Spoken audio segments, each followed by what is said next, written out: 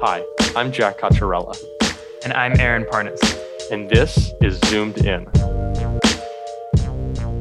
On this week's episode of Zoomed In, we will start off, as we always do, by hitting the headlines, talking about the final evacuation from Afghanistan, the end to the CDC's eviction moratorium, statements made earlier in the week by GOP Representative Madison Cawthorn, and the January 6th Select Committee's first steps in attaining the phone records of lawmakers in relation to the January 6th insurrection. After that, we will have an incredible interview with Lincoln Project Executive Director Fred Wellman, and we'll finish up with tweets of the week. Aaron, are you excited for this week's episode? Jack, I am so excited. This is going to be a great episode and one that many people need to listen to. Absolutely. So let's not waste any time. Let's zoom in. Aaron, let's hit the headlines. Let's do it, Jack. On Monday, the U.S. military completed its evacuation of remaining civilians and troops from Afghanistan, effectively ending the longest war in American history. Joe Biden had the guts to do what his three predecessors could not, and that was end a forever war. In his press conference on Tuesday, President Biden said, "I was not going to extend this forever war, and I was not going to extend a forever exit." Listen, Jack, I think it's a great move by the president. Like you said, he did what his predecessors wouldn't, or rather couldn't do. And regardless of what you think about how the withdrawal happened or whether the withdrawal was necessary, listen, it happened and the war is over. And after 20 years of having our troops on the ground in Afghanistan, the troops are finally returning home to their families, to their loved ones. And many of us young people who really grew up during the time of the Afghanistan war finally realize and finally can live in a country that's not at war 24/7. And we're going to have to live with the ramifications of the withdrawal, but we're also going to have to live with ramifications of going into Afghanistan in the first place. And you talk about those ramifications for young people. Many of the service members who so tragically died serving our country were 19 and 20 years old. They were born when this war happened. They were born after it had started, and they were paying the price with their lives for a war that was started before they were born. And I think it's important for us to remember, what the sacrifice have been and would continue to be if this exit from Afghanistan had not happened. It would be the sacrifices of lives that were not around when the war began. And I think as young people, we were ready to see an exit of a war that we did not want to see happen in the first place because we weren't even around to have an opinion on it. And I think that's something that needs to be kept in mind going forward. I agree with you. And I think there are going to be a lot of topics of debate moving forward of whether or not we can have relations with the Taliban or even have relations with Afghanistan in general anymore. Whether that country rebuilds itself under new leadership, and whether or not terrorism kind of has a resurgence in the area with ISIS-K, Al-Qaeda, the Taliban, and other insurgent groups in the area. And these are all policy and important debates that we're going to have. But the most important thing that we need to focus on today is that we're done with the war. Yeah, and I think President Biden has been steadfast in both his messaging and in his leadership throughout these weeks. And I think, agreed. I think the American people understand what needed to be done happened, and that an exit was necessary for us to move forward in understanding how America will operate on the world stage going forward. But moving away from foreign policy to domestic policy, Aaron, can you shed some light on the Supreme Court's decision affecting the CDC's eviction moratorium for our listeners? Everyone, Aaron became a lawyer when he was 9 years old. He was the youngest ever. He is our resident law expert for Zoomed In. So Aaron, please shed some light on that Supreme Court's decision that everyone's been talking about right now. Well, last Thursday, the Supreme Court blocked President Biden's COVID-related eviction moratorium. In a 6-3 decision, the 6 conservative-leaning justices ruled that the eviction moratorium as posed by the executive branch of the federal government was unconstitutional as a matter of law. And this has a lot of implications, but being someone who tracks legal decisions and being a lawyer and knowing a little bit about constitutional law and how the Supreme Court analyzes its cases wasn't a surprising decision, right? Back, I think about 3 weeks ago, or about a month ago, the Supreme Court faced a similar case when President Biden first extended the CDC moratorium that was initially implemented in the CARES Act. And it was initially, or I don't know if it was in the CARES Act, but it was initially implemented by the CDC. It was implemented in the CARES Act. You're correct. It was in the CARES Act. And initially, I think the administration, the executive branch extended the eviction moratorium a certain period of time. And it was challenged on appeal by several groups. I think it was a group in Alabama or other groups in these more conservative states. And actually Texas and Attorney General Ken Paxton were leading the way in that charge. And then at the time, Justice Kavanaugh and Justice Roberts voted with the liberal justices and said, no, the eviction moratorium can stand. But they made it clear that if the eviction moratorium were to be extended again, Congress had to do it, not the executive branch. And here, President Biden was under pressure to act, and he acted. And he extended the eviction moratorium, but literally went against what the Supreme Court already said not to do. So it's really not surprising that Justice Kavanaugh and Justice Roberts ruled against this. After giving a little bit of a warning to the administration, correct? Exactly. That they would need congressional action if they wanted to extend the moratorium. And they were only letting it stand at that time because it was soon to expire. So it didn't really make a lot of sense for them to directly act. Correct. Now, Aaron, you talked about, how the vote went. It was a 6-3 vote. Does this bring up the question that's on the minds of a lot of people about Justice Stephen Breyer and whether or not he should make a move to retire while we still have the votes in the Senate to, potentially bring another liberal justice onto the court to replace him? What do you think? Where is your head in that decision and how Justice Breyer should make that move? Well, I'm going to be honest with you. I'm not of the belief that justices are liberal or conservative. I mean, yes, they rule one way or the other, and they're appointed by Democratic or Republican presidents. And in that sense, I think that Supreme Court justices should be confirmed by the Senate by a 2/3 majority, at least. I don't like the fact that when Trump was president, that they removed the filibuster for Supreme Court nominees. So I really think that needs to be a higher threshold to confirm nominees because we need the court to be nonpartisan. I agree. But we're in a world where, unfortunately, the court has become hyper-partisan. It's become politicized. Yeah, it has. In that sense, I do think Justice Breyer should retire if he believes that he cannot serve on the court through at least another 4 years, another 6 years, because there is a chance in 2024 that we lose the White House. I don't know what the chance is, but there is always a chance. There's always a chance. We live in a democracy. And can Justice Breyer stay on the court and serve as a competent Supreme Court justice for another 6 years? I think so. But I also think that it's time for him to really seriously consider stepping down in advance of the midterm elections. And I will caution our listeners. The Supreme Court nominee by President Biden is not going to be a super liberal Supreme Court nominee. I'm going to make a prediction now. It's going to be Judge Ketanji Brown Jackson, who is going to be the nominee. I am 99% sure of it.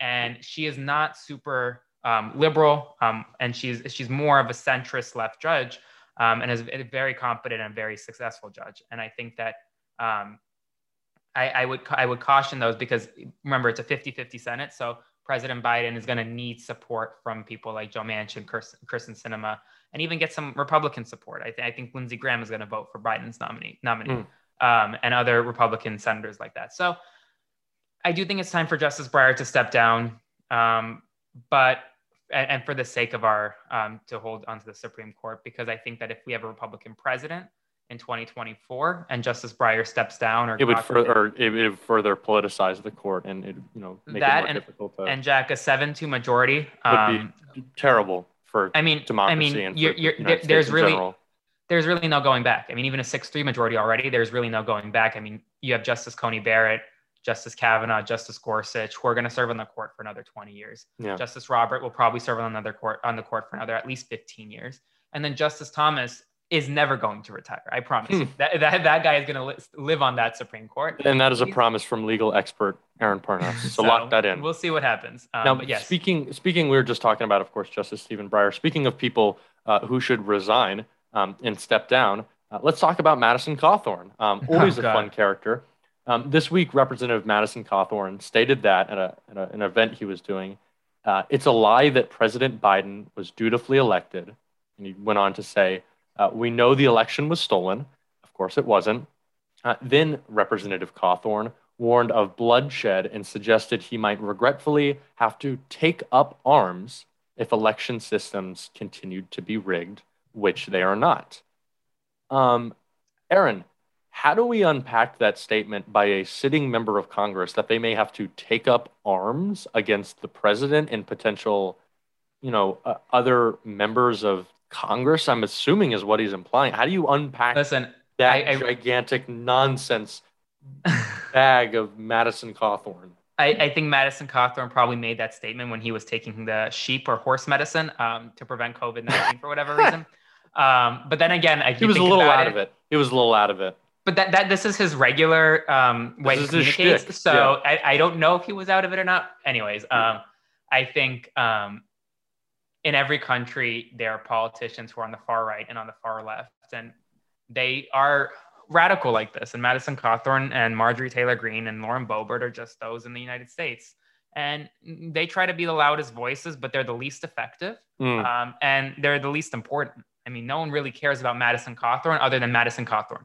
And no one wants to hear his voice other than himself. And he speaks so much and says all these crazy things that, I mean, he's speaking in an echo chamber. Those far right Republicans are going to believe everything he says, no matter what he says. So I take it with a grain of salt. What about you, Jack? Well, yeah, it's just that whole House Freedom Caucus of, the Boberts, the Gomerts, the Cawthorns, the Greens.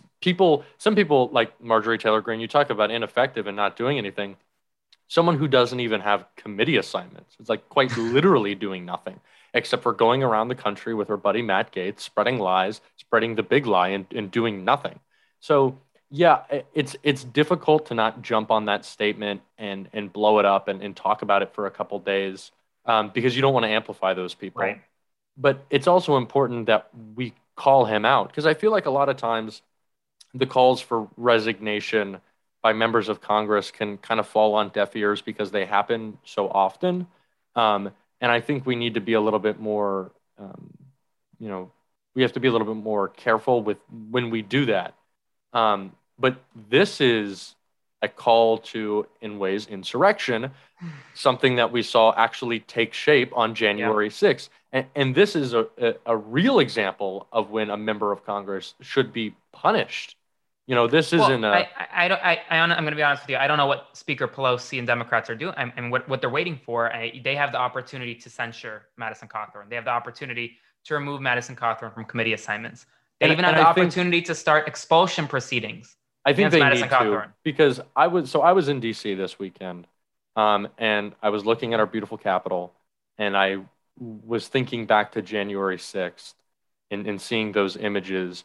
And one thing that I think doesn't make that feel real, like it feels like it was something out of a movie, something that could never happen. I think to some people it feels kind of distant or not like substantive, because there's been no recourse. There has been no punishment laid down, right? So until something actually happens to those who caused that event, I still think it'll not feel real, because how could that have possibly happened? But there won't be, until there's any recourse, until there's ramifications for the Cawthorns, for the Greens, for the Boberts, for the Trumps. It won't feel real, just because how could it have been?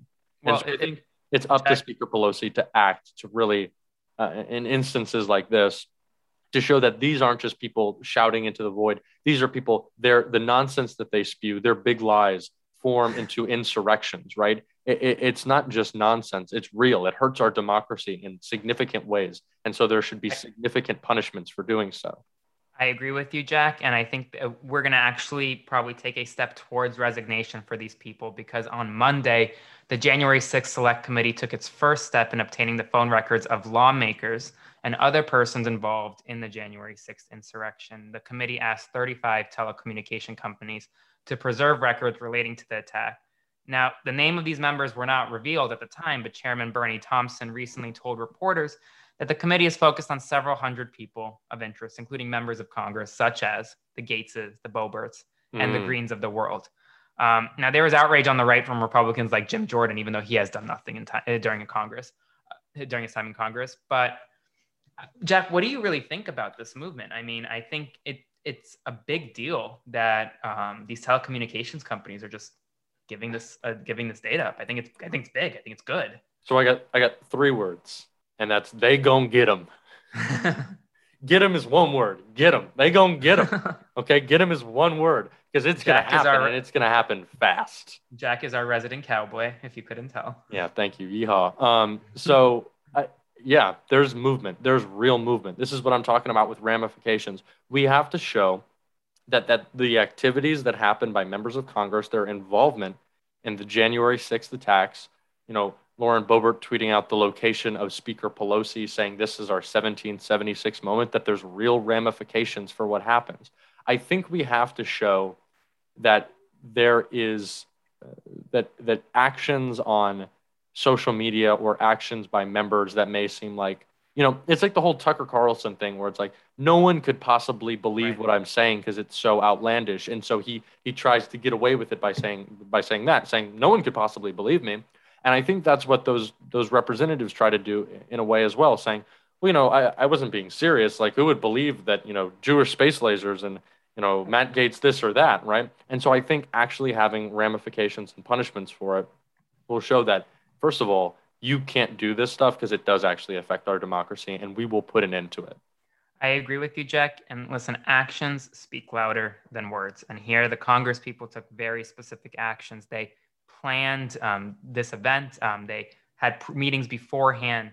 They put the public on notice of everything that was happening, from Speaker Pelosi to being evacuated in the chamber to their conversations with the former president. And at the end of the day, I always go back to Title 18 United States Code, Section 2383, which says that whoever incites a rebellion or an insurrection against the authority of the United States shall be fined under this title or imprisoned for not more than 10 years. And I think that real action is coming. I think that I would predict and I would hope that the U.S. Attorney's Office for the District of Columbia will bring in insurrection charges eventually, as at least conspiracy charges against the insurrectionists. And we're going to see what happens. And I really think that these Congress people, if the records prove what the public thinks, if they pre-planned this event, if they helped give tours to the Capitol, they deserve to be punished, right? I mean, swiftly, quickly. So we'll see them. What happens. Go get them. And speaking of people who go out and go get them, this leads perfectly into our interview with Fred Wellman, a true champion of the old fuck around and find out. And he is a big part of finding out. And you do not want to find out with Fred Wellman. So we are so excited to have him. So stick around for our interview. We are so incredibly excited to be welcoming former Lincoln Project Executive Director, now Senior Advisor and veteran Fred Wellman to Zoomed In. Fred, thank you so much for coming on the show. We are so excited. It's great to be here, guys. I'm excited. It's good to see you, Jack and Aaron. It's fun to hang out with you finally. Yeah, my former boss of mine, and now it's come full circle. Now you're just hanging out with us. Caused some good trouble, didn't we? We caused some good trouble. Yeah, we did. We got the job done. So I think we have to start where there's no other place we could, and that's talking about Afghanistan. And so, Fred, we wanted to open it up by asking you a pretty loaded question. And that's, what should young people expect out of the U.S. moving forward in terms of the way we are going to be conducting foreign policy as we move away from this impossible idea of nation building? That's such a great question. And there's levels to it. I'm a 22-year Army veteran. I had left the active Army before 9/11. I was in the reserves. I got mobilized that day. And rejoined the Army for another 9 years, did 3 Iraq tours. And then my son-in-law went to Iraq, and then my son joined the Army, did 4 years. So, my dad's a veteran, so it runs in our family. So, as I said today on Twitter is, the war in Afghanistan was sort of the background music to the last 20 years for any military family. It certainly was mine. But one of the things I like to say is the unfortunate, what we've seen with the 20 years, the global war on terror and ever since 9/11 is there's if you saw that when the only tool you have is a hammer, everything looks like a nail, right? Yes. And if you look at how we've done a lot of our foreign policy since 9/11, it really is we just keep hammering things. Well, let's fly a Predator over it. Let's invade. Little girls need to go to school. Well, the Army needs to do that. Like the solution to everything was a different kind of hammer. And what I like to say is when we started the global war on terror, we only had a select few hammers. We had like a nuclear weapon hammer. We had a conventional war hammer. We had, then we developed this whole we got some specialty hammers, right? We got Predator hammers now, right? Unfortunately, if they teach you as a young officer that there's more than just the military is just one aspect of the tools of foreign policy. There's diplomacy, there's economic, there's intelligence, there's these other tools, and we've really leaned on the military aspect since we started the global war on terror. So my hope for your generation, and this is truly why I was a proponent for ending the forever wars, we called it. And a lot of people were shocked by that. I'm a soldier, I'm a warrior. I have no love for Al-Qaeda or the Taliban, obviously. But in the end, a multi-generational war is appalling to me. Yes. My old boss was General David Petraeus. He was the architect of not just the Iraqi surge, but everybody forgets he also was the architect of the Afghan surge in 2012 with Mr. Obama. And General Petraeus had told Mr. Obama at that time, well, this will do it. After this, we'll have control. And it's been 9 years since then. And just so you guys understand, just if the war had started back in 2012, 9 years would still be the longest war in American history. Okay. So it's the longest war in history since the last time we tried to end the thing. So for me as an old warrior, a father of a veteran, the father of a serving, a father-in-law of a serving soldier, I don't want to see your generation fight my wars. I do believe it's time that the American people and the American government use other tools in our toolbox. And we have some beautiful tools, we have that aren't hammers. Right. Other than hammers. And so, and you can keep your hammer it's nice when the bad guys look and they see hammers in the bag, but we have economic, we have diplomacy. I mean, so my hope is, and it's mostly hope, and some dreaming, and having worked with Mr. Biden over the years when he was a senator, my hope is that we do return to the elements of diplomacy. We return to the elements of economic, that we use those tools in our toolbox before we resort to warfare, before we resort to sending some kids to war. And I think that's something that our generation is very keen on, and that's something that we understand because it's been devastating to see that some of the service members who have lost their lives were just as old as the war itself. 20. They were at the 100%. Age of the war. Yeah. It was 13, half of them were 20 years old. It's terrible. And I think that a lot of people in our generation, I mean, Jack and I have said it before, is that many of us grew up only knowing war. I mean, we grew up, 95% of my life we were in war. 100% of Jack's life, we were in war. Yep. Now, I read your thread earlier today on Twitter. Yeah, it was great. And I thought it was really fantastic. Thank you. And a couple of things caught my eye on that. One is the idea that warfare, and you mentioned this a little bit earlier, really has changed over the past 20 years. We're not really doing war on the ground anymore. Like you said, in Germany or in Japan, where war is a drone strike from 10,000 feet. Correct. So what do you see as the future of warfare, of how America interacts with other countries in that regard? And then also, it's the second part to that question. A lot of Republicans are claiming that we're going to be back in Afghanistan in a few years, in 10 years, in 20 years, because of the Taliban and because of the situation there. Do you see us being back there eventually? I don't know, but I don't believe that's still a reason for us to stay, right? Again, there's lots of places I'm going to have to fight again someday, maybe, but it's an excuse to keep doing what we did. Mm-hmm. My frustration has always been with the Afghan war and how we fight these wars is there was always a reason that we kept having to turn the corner. There was a corner being turned, or just one more year, or the idea that there was some sort of a status quo. And that was my point in that thread. Your status quo, what you see as status quo, what Republicans, especially right now, or warmongers, because they're on both sides, see as status quo is what I mentioned in my thing. They literally don't have a problem with the fact that 13 of our soldiers are service members, Marines, Navy soldier got killed. Mm-hmm. But in that same bombing, over 170 Afghans got killed. Right. Yeah. 170. That's a lot of death. Yeah. And then we found there was another terrorist attack. We took that vehicle out with a Hellfire missile from a Predator, probably at 10,000 feet. And the explosion that set off kill the family. Right. And so how much death do you want? Yeah. Again, it's not, there's been a lot of people saying, well, we had a status quo, like, we stayed in Germany 70 years. Yeah, but we weren't blowing up cars on the Autobahn in Germany. Okay. Right. We weren't having our bases run into by car bombs in Germany. Instead we were going on buses to go to Bavaria and get drunk on Hefeweizen. And so I get very angry when I see these a lot of them were the architects of the war. I said something early in this process that there's a whole lot of architects blaming the carpet layers for their fucking failure, right? Okay. Again, a lot of these architects of this war, you see the ones now. My favorite one now is seeing people like Mr. Kagan and others say, well, our strategy was right, but nobody executed it right. Like, no, okay. It's all that's wrong. Okay. Yeah. In the end, it comes down to one thing.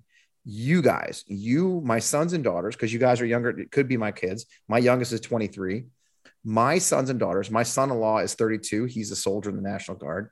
I'm sending my kids to war. And I believe that we as Americans, and any parent, if I was an Afghan parent, should value the lives of our next generation enough to question why they're going to war and question what's in the American national interest. Again, I don't want, one of the congressmen said it really well, because look, I do want Afghan children and girls to go to school. Yes. I want the Afghan people to survive and thrive.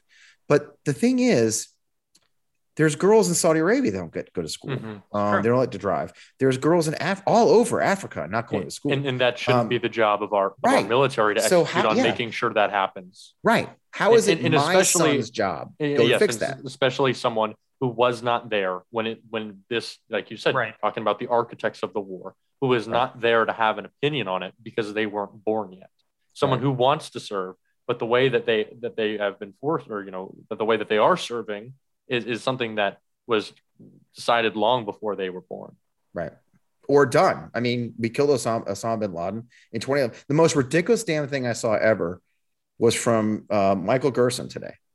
And the headline he put on this damn thing was, the architects of 9/11 have finally won. Like, no, asshole. The architects of 9/11 are all fucking dead. Yeah. Okay. All the architects of 9/11 are fucking dead or hanging out in Guantanamo Bay. Okay. Literally. Osama bin Laden is fish food at the bottom of the fucking Indian Ocean. Okay. Okay. All right. So even Mullah Omar, the leader of the Taliban at that time, is dead and buried. Okay. So the ridiculousness of that statement is so mind-boggling. The generation that launched the 9/11 attack is fucking dead. So we should keep fighting with our next generation against their next generation. At what point do we, again, that is forever war. Yes. And that's why I said today, we did not lose the Afghan war. It's just over. We were losing by being We weren't losing. But because when I say, when people say to me, did we win? How come we didn't win? We lost. I say, okay, define winning. How would you have wanted us to win? What does winning look like? Losing is winning, right? So what does it look like? If we lost, what would winning look like? And they're always going to say, well, we could have maintained the status quo. No. Status quo is not winning. No. Right. Are you willing to commit it wouldn't have been acceptable to the far right. They would have wanted the opposite of losing is not losing is winning, not losing.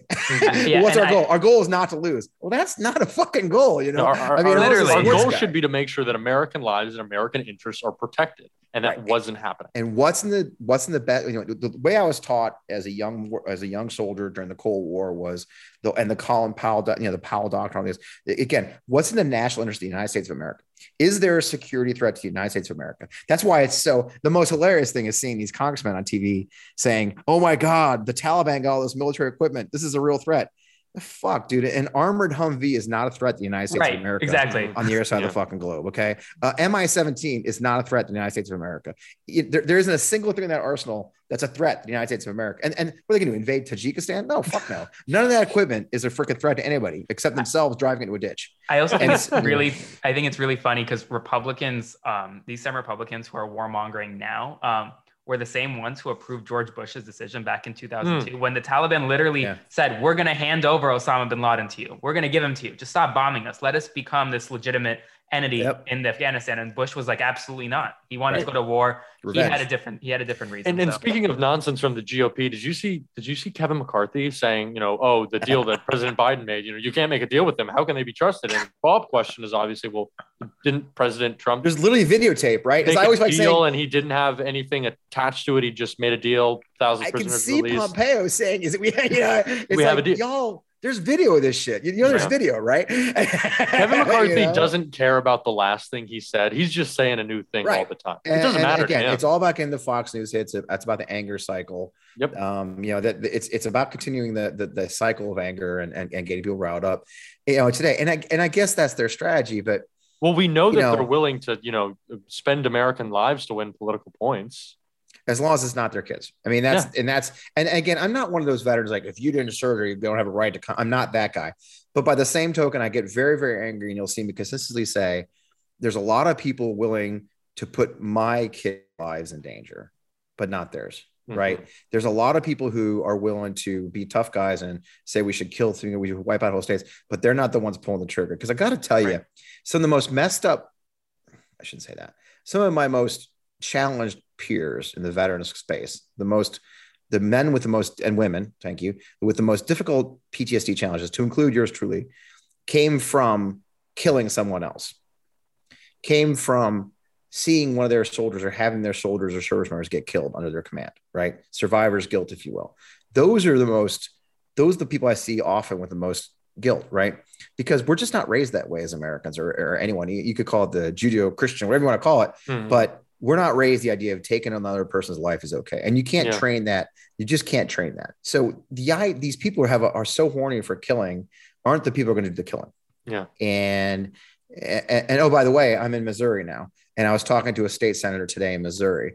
And currently the Veterans Commission of Missouri is underfunded by the state of Missouri to the tune of $38 million. Now, let me tell you, Josh Hawley is out there with a super giant hard on for us to kill more people.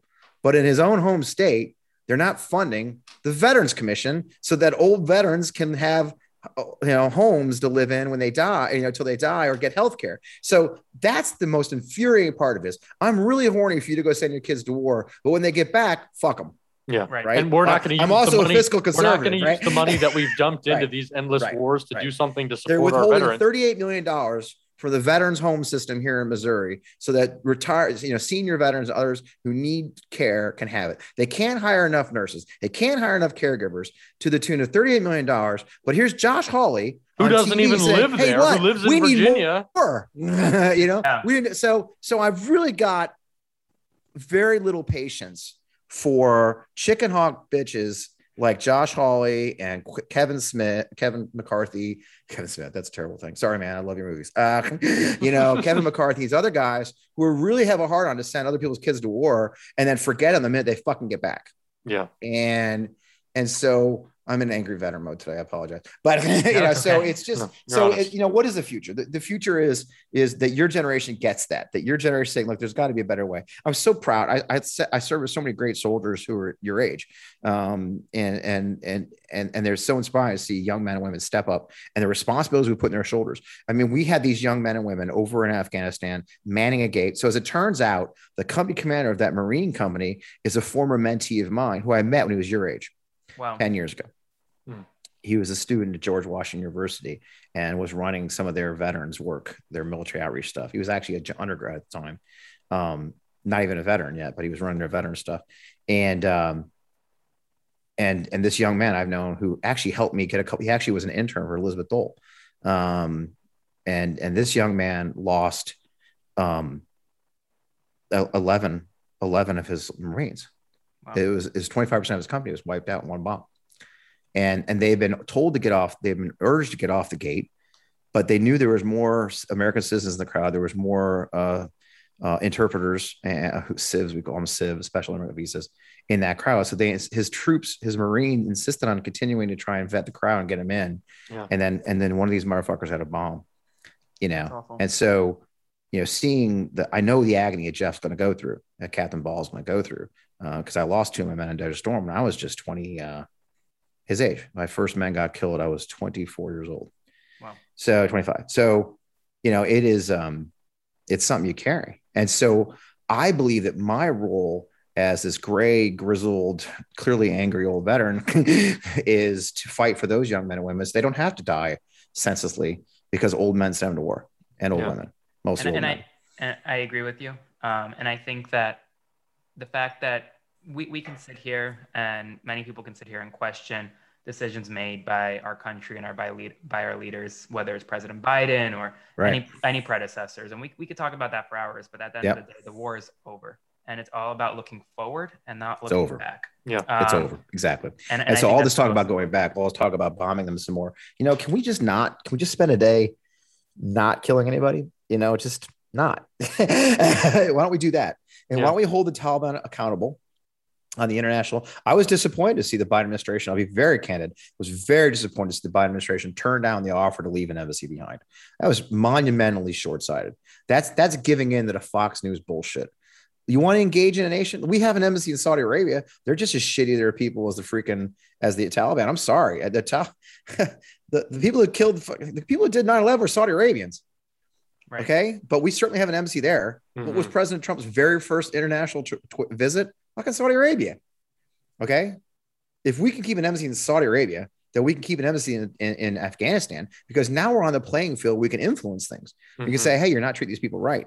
But walking away, I mean, look, if we really did and not have the ability to apply any different sort of pressure. The D, we literally just said, fuck it. If we can't blow you up, we're out. Well, to that end, that's short-sighted as hell. I mean, Fred, to that end, how do you respond to the Republican criticism, the Fox News criticism that the Taliban is a terrorist group, and we shouldn't have relations with terrorist groups? Like, we don't have one with North Korea in a way. We don't have. We do. Syria. All that sounds awesome, but we do, right? Yes, the Taliban are horrible. They are terrorists. They are murderers. But now they're the government. Here's the thing. If we really did stay in Afghanistan for 20 years to take care of to help the Afghan people have a better life, if that really was our mission after, say, a year, which it was, all the talk, we built schools for kids and girls, blah, blah, great. Then we should still care about the Afghan people. And they chose, I mean, nobody wants to admit this, like it or not, in whatever form it was. Look, the Taliban did not conquer the country. They negotiated it. Okay. The reason Afghanistan fell in 11 days was because the Taliban started negotiating with the tribal leaders and police chiefs and army post commanders and sheikhs and mayors. I don't call them sheikhs there, but they started negotiating a year and a half ago. And they had a whole plan in place. They executed it. And that country was conquered with barely a shot fired. I mean, I'm sorry. I mean, sure, there was some fighting, but for the most part, most of those capitals fell, the provincial capitals fell without a shot. And what that tells you is that whatever reason, it wasn't the ballot box, but the Afghan people made a decision who their government should be. So if our goal was to really take care of the Afghan people, then just saying, well, screw it, we don't like the government, so we're out. It's true. If what we wanted to do was their healthcare comes from us. If what we wanted to do was protect them, then we have to stay in a place, not militarily, but we have to be able to affect change in the country. Maybe it's diplomatic way and shape that. Maybe it's economic. I mean, the fact is the Taliban have inherited a landlocked country surrounded by enemies and relying on foreign aid. That's just the facts. And now we've walked away. Russia didn't close their embassy. So if we're in a great power, that's the other thing. If we're truly in a great power competition, like we've said we are, then why would we just give up a whole country to our adversaries? Because we're mad, because we're hurt, because we're angry. Oh, they're terrorists. That's great. But, I'm a realist too, Afghanistan in that area is extremely important from like a strategic perspective. It is. And we just said peace out. Exactly. We're not going to peace out. And the answer isn't to go back with weapons. I don't know. I'm frustrated. Obviously, I do believe. I just want to see us stop using cameras. Going back to what we talked about at the top of this discussion, I would like to see my government recognize there's other means to accomplish our foreign policy objectives beyond the military. It doesn't have to be a message delivered by Predator. It could be a message delivered by an ambassador. And is it perfect? But that's why there's a sliding scale. If they don't get that message, then we use economic. If they don't get that message, then we use something else. But it just seems like the only thing we ever want to deliver is a message via Predator. And it's a really shitty way to send a message because, as I said, we took out that terrorist and we were justified in killing that terrorist, but we also killed 10 people, including 6 kids. So do you think, one thing we talk about communications is, and when in communications is there's the sender, receiver, and the message, the means of communication. And oftentimes the message the sender believes he's sending is not the message being received by the person receiving it. I'm got to tell you guys, we may think we showed those fucking terrorists because we killed them, but the Afghan people, what they saw was a funeral for 6 kids. 6 kids. Wow. And so we're not saying the right message when we deliver it by predator. Yeah. And it's time for us to, as we have, end a forever war, and it's time for us to end the mentality of war that way. Yeah. And with that, Fred, thank you so much for coming on. Thank you on. guys. This is a fun conversation. Yeah, it was fantastic. And fun, but interesting. Fantastically interesting. Yeah, I think this is going to be great. Having these conversations is what we need to do to lay out the next steps of how the U.S. will interact on the forum. And I love that you're having it. I love that your generation is having the conversation. I'd love to see more, because this is look, my whole sole purpose in life as a father and as a soldier and everything else is to hand this thing to you guys. Hand this democracy, for whatever it's worth, back to your generation. So seeing your generation step up and say, look, this is our view of it. I'm very proud of you to do that. So if I can help in any way, I'm going to do it. So I really appreciate the opportunity. Thank you for coming on it. Thank you. Thanks, guys. My pleasure. Let's do it again.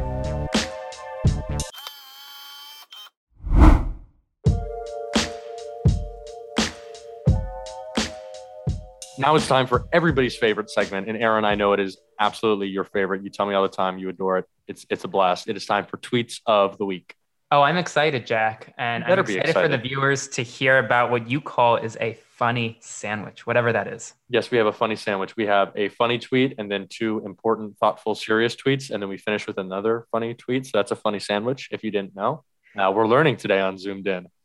So our first tweet is going to be, like our first tweet from last week, is going to be talking about sheep medicine, because for some reason we're still on that. So Maddie Timmer says, I'm waiting until the pumpkin spice ivermectin is available. Talking about, it's fall. So maybe GOP members go to Starbucks, get a nice pumpkin spice latte, throw some heartworm medicine in it, call it a day instead of getting the vaccine. That'd be very fun. If that's what you're into. Aaron, are you a big pumpkin spice guy? Are you a big coffee drinker? Nah, I don't really drink much coffee unless it's Cuban coffee. Ooh, fun. That's a nice. You got to come to Miami. The cafecitos down here are fantastic. I like it. I'm gonna have to now. Our next tweet comes from Mohammed Safa. He says, the problem with this country is people who make $700 per hour have convinced people who make $25 per hour that people who make $7.25 per hour are the problem.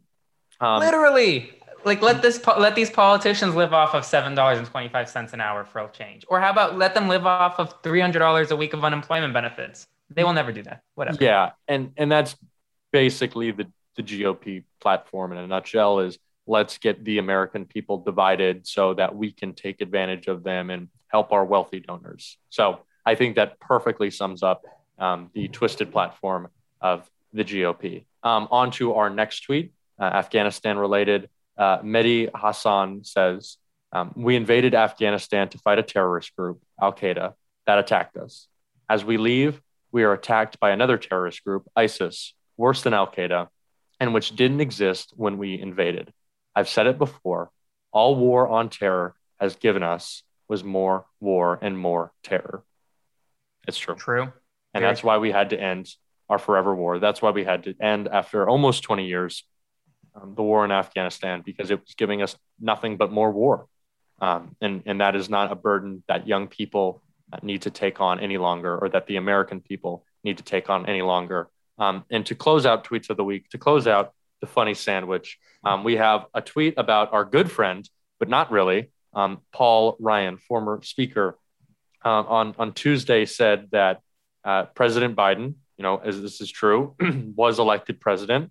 And he was pretty proud of himself for that. He thought he did a good job by saying the most obvious and helpful to our democracy thing that you possibly could. He thought he deserved a little bit of props for doing the bare minimum. So The Onion tweets, Paul Ryan lauded for inspiring millions of young gutless fucking cowards to take on leadership roles.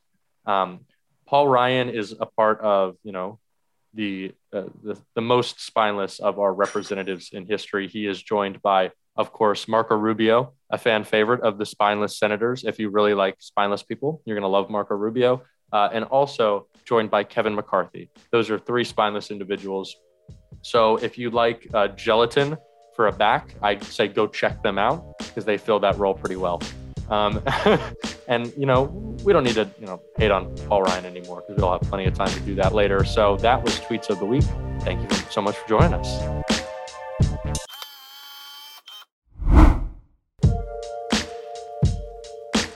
And that's our show. Thank you to Fred Wellman for coming and joining us for an incredible interview. And thank you all for zooming in with us today on our episode. Aaron, where can the people find you? On all of my social media platforms at Aaron Parnas. That's AARON What about you, Jack? You can find me on Twitter at JD Cocciarella. That's JDCOCCHIARELLA. And please go follow the show on Twitter. We post clips every week of the show. That is at Zoomed In Podcast on Twitter, at Zoomed In Podcast. Please go follow us, check us out. You'll get all the latest clips, all the newest updates and news. And also, if you want to be the first to hear Zoomed In every Wednesday, subscribe to us on Apple, Spotify, Google, wherever you get your podcasts, and leave a review. We'd love to hear some feedback on the show, and we'd love to know that you guys are listening. So thank you so much again for zooming in with us, and we will see you next week on Wednesday.